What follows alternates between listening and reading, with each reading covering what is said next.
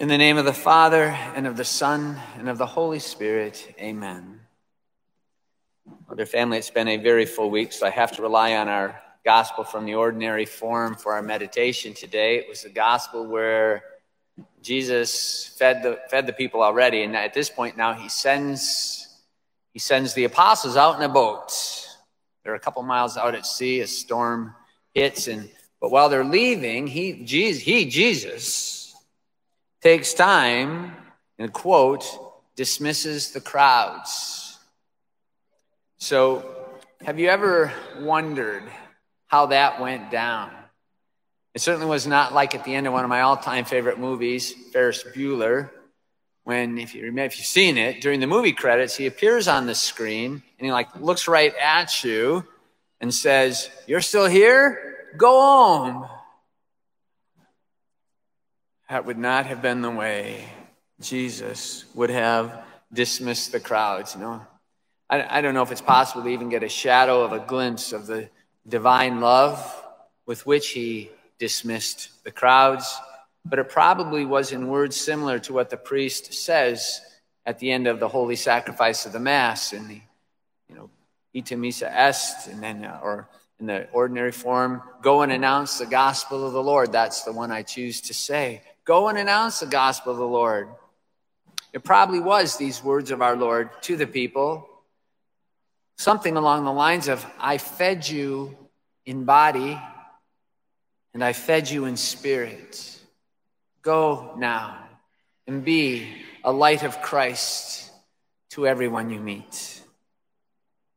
It's a profound meditation on what that gospel actually means, that one little line with such a short phrase of, well, Jesus dismissed the crowds. The second thing about that particular gospel, it came to me while I was proclaiming it yesterday in the Novus Ordo, was the fact that in the 70s, 80s, and 90s, fake theologians, both Catholic and Protestants, tried to say, remember, this is the one where our Lord goes walking out on the water and Peter climbs out of the boat and he starts to sink and Lord, save me, he cries out. Some of these fake theologians, both Catholic and Protestant, tried to say that Jesus did not really walk on the water, that he was just walking along the shore, and that was just a way of saying it. No, that's rat poison, dear family.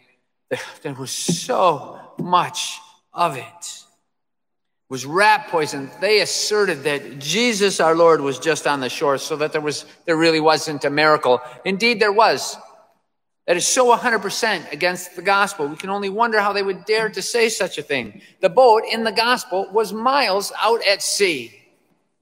And the gospel expressly asserts that our Lord walked on the water. And when Peter got out of the boat, he didn't sink right away. He was walking on water too until he got distracted by all the storm. And then they both, after Jesus saved them, they both walked on water to get back in the boat. A short lesson we can take from that gospel is that we also walk by faith. With faith, we are not afraid. As our Lord said to Peter, do not be afraid. We don't have to be afraid because we believe in God, the Father Almighty, creator of heaven and earth. Credo in unum Deum. We believe. We know our hope is in the Lord who made heaven and earth. Well, dear family, 3 years ago on this, what would be the 19th Sunday in Cyclea of the Novus Ordo, and probably about 3 months before, Zach encouraged me to celebrate in the extraordinary form. Glory be to God. Thank you, Zach. Thank you, Holy Spirit. I was here a month at St. James when I said then that I would speak to you, that I would teach you Catholic truth. The unchanged, unchangeable truth handed down faithfully for 2,000 years. Remember, it's not the Catholic Church's teaching, it's Jesus' teaching, and we just hand it down faithfully, unchanged and unchangeable. So now, as we have for the past 3 years, let's take the Gospels, all sacred scripture, and apply them to, as we've had to do in these, apply them to our desperate times, the very times our Blessed Mother warned us about, the very Russian era our Blessed Mother warned us about. Dear family, in these desperate times, let us, like St. Peter, never forget the one thing we should do when faced with any peril, real and genuine, or, as is the case right now, greatly imagined. We should now and always cry out as Peter did, Lord, save me. Now, please recognize that I did not urge you to say, Dr. Fauci, save me. I did not urge you to say, esteemed scientists, save me. I did not urge you to find your hope for safety and security in any mere mortal, but in and only in Jesus Christ our Lord. For our hope is in the name of the Lord, who actually did make heaven and earth. As St. Paul said it, whether we live or whether we die, we live and die in the Lord. And if we really are afraid of getting sick or dying, then we better do a reality check, not on our state of grace, but on our state of where we seem to be lacking in grace. But family, listen to the best synopsis I have yet read or heard about all that is going on around us. The words written by John Horvat II. Mr. Horvat is a scholar, researcher, educator, international speaker, and author. He's also vice president of the American Society for the Defense of Tradition, Family, and Property, also known as TFP. And he wrote a brilliant summation of what I called the fear-demic. He coined this word, coronaphobia, which I quote in part.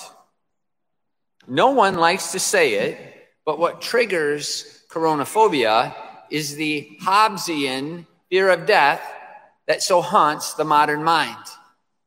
Now, in case you don't know, he's referring to that godless philosopher Thomas Hobbes, best known for his book on social contracts, society under government agreed upon, entitled Leviathan.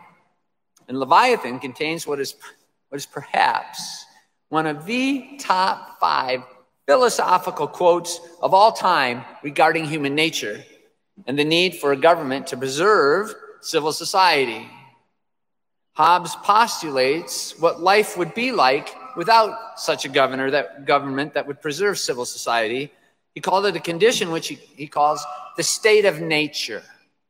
And in the state of nature, there would be, quote, no arts, no letters, no society, and which is worst of all, continual fear and danger of violent death. And then here it comes, dear family, the quote of quotes. And the life of man would be solitary, poor, nasty, brutish, and short. Well, there it is, dear family. Without government, the life of man would be solitary, poor, nasty, brutish, and short. If you're in philosophy, you have to memorize that. So John Horvat was spot on when he said, no one likes to say it, but what triggers coronaphobia is the Hobbesian fear of death that so haunts the modern mind. And then Horvat continued. Just listen closely to his brilliant summation. Each person sees in a coronavirus death his or her own possible death. This paranoiac fear demands that every possible means be employed against this remote threat, even if they appear excessive. This desperate drama creates conditions in which people will even give up rights and liberties to avoid catching the virus. That's my sarcasm, not his. Coronaphobia is caused by a society where the enjoyment of life is the supreme value. That is why the full might of the medical establishment must be mobilized with such passion. Everything must be done to prolong the lives of those who still enjoy life and have little thought about the hereafter. Coronaphobia explains why there is so much hype around the issue. In a culture that adores pleasure, life-threatening viruses overwhelm and crush psyches, unaccustomed to thinking about death and suffering. People look for a way to escape this unpleasant reality. Coronaphobia can only be overcome by those who dare to think beyond the pleasures of life. And then Horvat speaks to what Pope St. John Paul II called the redemptive value of suffering. Salvifici Doloris. If you haven't ever read it, please get it, read it. It's not that long. It's the single best answer, apart from Job, I've ever seen that just helps us to understand the redemptive value of suffering. So Horvat continues, tragedy invites people to reflect on human mortality and contingency. Inside the silence of reflection, people find meaning and purpose for their sufferings. They find the courage to act effectively, embracing reality, not denying it. Above all, tragedy leads people to trust in God and his providence. He continues, the limitations of a purely secular society are made patent when tragedies of this sort strike. Humanity is left to its own devices and finds them woefully insufficient. Throughout history, when faced with tribulation, the faithful have had recourse to God and have found solace and aid. That is why the church has always played such a great role during times of calamity. So then he speaks to governmental authorities. He says, instead of prohibiting church services like they've done, 1,000 people in Walmart, 9 in the church, instead of prohibiting church services, authorities should encourage the church to hold more. That's what they did in Poland. This trust is the only sure cure for the devastating coronaphobia that ravages the world. Amen, John Horvat. Amen. Dear family, none of us knows God's greater purposes in all of this. His ways are above our ways. His thoughts are above our thoughts.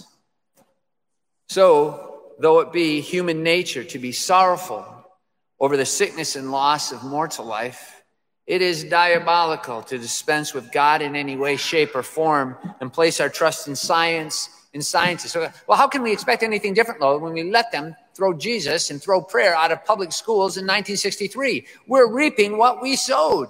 We're seeing it, and all the people all around us going nuts over the coronaphobia. Your family, it's through faith. Not that we blindly accept any storm and not do anything about it, but it's through faith that we can endure any storm, come what may, in a reasonable and rational way.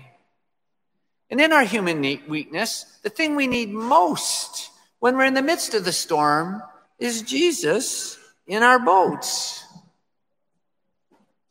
Well, all of the above, I just encountered this past week with a 30-year-old who gets Horvat's words on the one hand, but who is stuck, totally stuck, because he does not yet reach out to Jesus like Peter and cry, Lord, save me. Well, providentially, I ran into him. I was visiting his parents, didn't know he was going to be there, haven't seen him since at least before ordination, and we entered into a conversation about these desperate times. And I swear, I don't think I started it. The conversation all came down to this. This person, not some mere spoiled kid, no, but someone who was educated, such as it was at Marquette University, and had about a decade's worth of work experience. And this person, who hails from one of the holiest families I've ever known in my entire life, is oriented toward mortal life, not toward immortal life. Consequently, he represents the many out there who insist on putting his whole trust in fallible scientists and scientific models instead of turning his eyes upon Jesus, and ignores the truth that, come what may, our time on earth is short. It could be tomorrow. It could be tomorrow. We don't know. It's going to come like a thief in the night for any one of us. Our time on earth is short, but eternity is a very long time indeed. Wherefore this person, however, is 100% acceptable of any and all restrictions imposed by scientists, even as he acknowledged that there's no end in sight ever for this or any other pandemic. And even as he acknowledged that there is no end in sight for the ever-increasing restrictions, and he is very content to let it all just evolve. Listen, between the 7:30 and the 9:30 Mass, I saw where the head of the Federal Reserve in Minneapolis wants to literally shut down the entire economy for 6 weeks. Just shut it down. 100% shut it down. What does he expect us to, how do we expect to pay for food? What are we going to do when we're all trapped up 6 weeks, cooped up again? This stuff that we're seeing in Seattle and Portland, that's just small potatoes. Listen, how about if every one of you who have bills, how about if I go get my Monopoly game and hand you a bunch of Monopoly money and say, hey, go pay your bills with this. That's what the Federal Reserve is doing. This $3 trillion they've already spent is Monopoly money. It's as worthless as Monopoly money. What does this guy think we're going to do for 6 more weeks of absolute total shutdown? Is he out of his mind? That's not in the script, by the way. Monopoly money. Listen, dear family, it's Monopoly money. Those little checks we're getting in the mail is not backed by anything. It is Monopoly money. Anyway, this friend was content, even enthusiastic, to let all these restrictions made by unelected bureaucrats. We didn't elect the guy that's head of the Federal Reserve. Made by unelected bureaucrats sitting in or those ones that are sitting in the physical health department, evolve as they saw fit, without questioning the godlessness of the schemes, without questioning the myth of physical health or the obsession with life, which is here today and could be gone tomorrow. He was stuck in the Hobbesian fear of death. He was stuck in exactly what John Horvat said. Hear it again. Each person sees in a coronavirus death his or her own possible death. And this paranoid fear causes demands that every possible means be employed against this remote threat, even if they appear excessive. And this desperate drama creates conditions in which people will give up rights and liberties to avoid catching the virus. Coronaphobia is caused by a society where the enjoyment of life is a supreme value. It's not a faith approach. Heaven is our supreme value. First, last, and always, it's heaven. Then, as Horvat continued, that is why the full might of the medical establishment must be mobilized with such passion. Everything must be done to prolong the lives of those who still enjoy life and have little thought about the hereafter. Dear family, in what was an entirely impromptu beginning to the infamous homily of May 12th, I spoke of thoughts that had struck me while showering up and getting ready to come to Holy Mass on a Tuesday morning. How it came to me in the morning shower, how everyone was so afraid of dying. And the answer that came was, this quote from May 12th, that they don't believe in the afterlife. So the reason why they were clinging so tenaciously to making sure that nobody gets sick, they're afraid of dying. But we are not afraid of dying. Hopefully, we are in a state of grace when we do, because something better is coming. But for godless people, the godless left, the socialist, communist left, Hollywood, etc., they fear dying because that's all they have. End quote. Back to this providential run-in with the 30-year-old. And I emphasize that age, dear family, because most everyone that age and younger is inculcated with a godless philosophy of life. So get it straight, the sheer number of such voters running around, living life with that philosophy, they're perfectly content to take your freedom, especially your religious freedom, and throw it into the dumpster. Be afraid. And as it is with all such belief systems, we're seeing the most zealous adherents to that belief system, rioting, looting, burning, and shooting. We are seeing the most zealous adherents trying to destroy Portland, Seattle, and indeed the whole country. Understand, dear family, who and what and how many we are seeing. Again, back to this 30-year-old. Consistent with all this truth, This person even acknowledged that we in our culture will spend the last penny, the utmost penny, to preserve the last possible moments of life, which just confirmed exactly what I said about this godless fear of dying. All the while, this person, while acknowledging the focus on the nth degree of physical health, disregarded, just like the physical health scientists, any genuine concern with mental health and any concern at all with spiritual health, such as depression from unnecessary economic devastation, such as rage as played out in the streets of so many blue cities, such as suicide, which exceeds coronavirus deaths now, suicide from the hopelessness this all creates. But despite the fallacies of the face mask mandate we pondered last week, this person was 100% on board with mandatory universal masking, even though there's no science that supports it, but only mere speculation. In fact, I was looking at some CDC stuff this past week, someone sent it to me, that admitted that there's over a decade's worth of data that provided no support for the proposition that face masks had a significant impact on the spread of the flu. So let's look at the truth about the coronaphobia. Let us ponder what I termed a couple weeks ago as the fear-demic, with which we are being bludgeoned into submission and about which this person had so much fear. Recently, the H1N1 virus resulted in 60.8 million cases in the US. No panic whatsoever, no shutdown of the economy whatsoever, and China was blamed, as it should have been. But today, the US claims, I just saw it between masses, now it's up to 5 million cases that they're claiming. But they know, and they've admitted, and they've stated forthrightly that at least it's overstated by at least 25%. So we're less than 4 million. We're in the 3 million range, if even in fact that's true. But just look at the fact that the governor of Ohio tested positive and then shortly thereafter tested negative. Dear family, if the scientists can't get it right with such a VIP, such a very important person as a governor, what makes us think that they've gotten it right in any other of these millions of cases that they claim? And yet,